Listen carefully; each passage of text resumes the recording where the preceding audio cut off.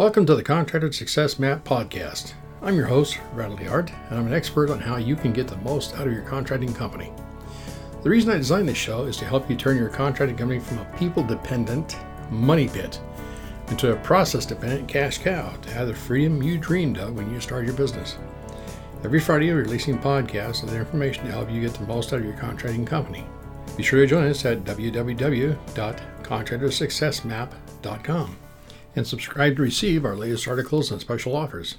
And the best part, it's all free, just for you.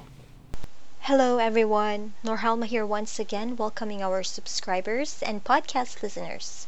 If you're new here, thank you for giving us a chance to share insightful marketing, accounting, and production tips and strategies for your construction business.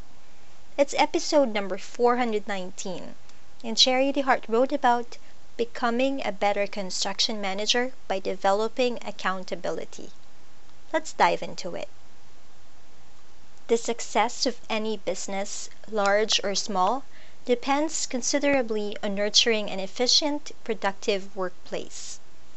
While improving employee productivity should always be a priority when the ultimate goal is a sustainable and profitable business, the process is easier said than done.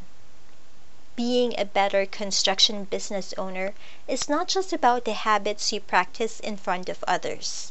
It is often about the habits you practice behind closed doors that make you an easy person to follow. Whether you work alone or managing a group of people, practicing accountability matters. Accountability is a touchy subject that can make many people feel uncomfortable, but it protects you as a leader and can exponentially increase the level of influence you have over a corporation or group of followers. Here are a few ways you can develop the kind of accountability that makes you a better construction manager. First, set clear expectations for yourself. As a business owner, you need to have a clear set of expectations of what you will do and what you will never do. This can go for your personal life as well as your professional life. If you are going to be an accountable person, you need to know what you are responsible for in no uncertain terms. Next, establish an accountability partner. Establishing an accountability partner is as simple as finding a person you trust, telling them the expectations you have placed on yourself, and asking them to follow up with you regularly to ensure you haven't lowered your standards. In finance, it is imperative to have someone you are accountable to. Countless construction companies each year get in legal trouble for laundering funds or evading taxes. When you are the project manager and provided with access to company finances, make sure there is someone within your organization that goes behind you to check invoices and balances. This could save you a massive headache in the long run. Third, establish a board of directors or an accountability group. Depending on the size of your business, your board of directors could be employees that are on the payroll, or it could be friends and family members that volunteer as advisors. Your board of directors needs to have at least a moderate amount of business sense, and they need to be easy to reach in crisis.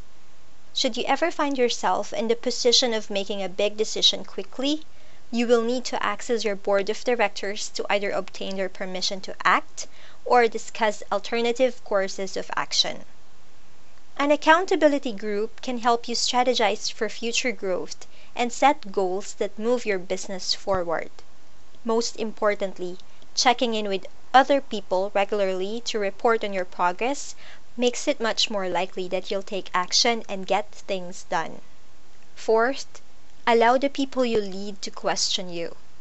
Allowing employees to question your methods does not mean you are allowing them to question your authority. If you have an employee that is feeling uncertain about a leadership practice or division in your company, you should establish an open door policy and allow them to ask difficult questions. It is okay for specific issues to remain private, but use your best judgment to determine how to respond to their questions and be as open and honest as possible. And last, hold yourself to the same standard you hold others to. As a business owner, you likely invest in a particular security or monitoring service. It is essential that you adhere to the same policies and procedures others are expected to. Suppose your building has a strict internet security policy. Set your work computer up with the same internet permissions as others. If you regularly monitor employee chats, make your conversations public record. Anything that needs to be discussed privately should be consulted on paper or in person to avoid legal trouble and confusion. Final thoughts. As intimidating as developing accountability looks from the outside, it is a precious asset that no business manager can afford to be without. Accountability can protect you from legal backlash and disgruntled employees. When you make an effort to be the same leader behind closed doors as you are in front of those you are leading, they will know you are a trustworthy person who is worth following. As always, you don't have to go through this alone, whether it's about construction accounting or accountability. Let me know how I can help. And that ends Sherry's blog post. Remember, we can help a little or a lot depending on your needs. If you're confused about which product to purchase or what services to outsource, please don't hesitate to contact Sherry by calling our toll-free number 1-800-361-1770. Or you can send her an email, Sherry, S-H-A-R-I-E, sherry@fasteasyaccounting.com. Links to our store and online classes are in the blog, so if you would like to purchase a template in our store or enroll in one of our courses, we still have the coupon available for our listeners and subscribers. It's Podcast 20, PODCAST 20, Podcast 20. Again, this is Norhalma. Thank you all for listening. Stay safe and healthy.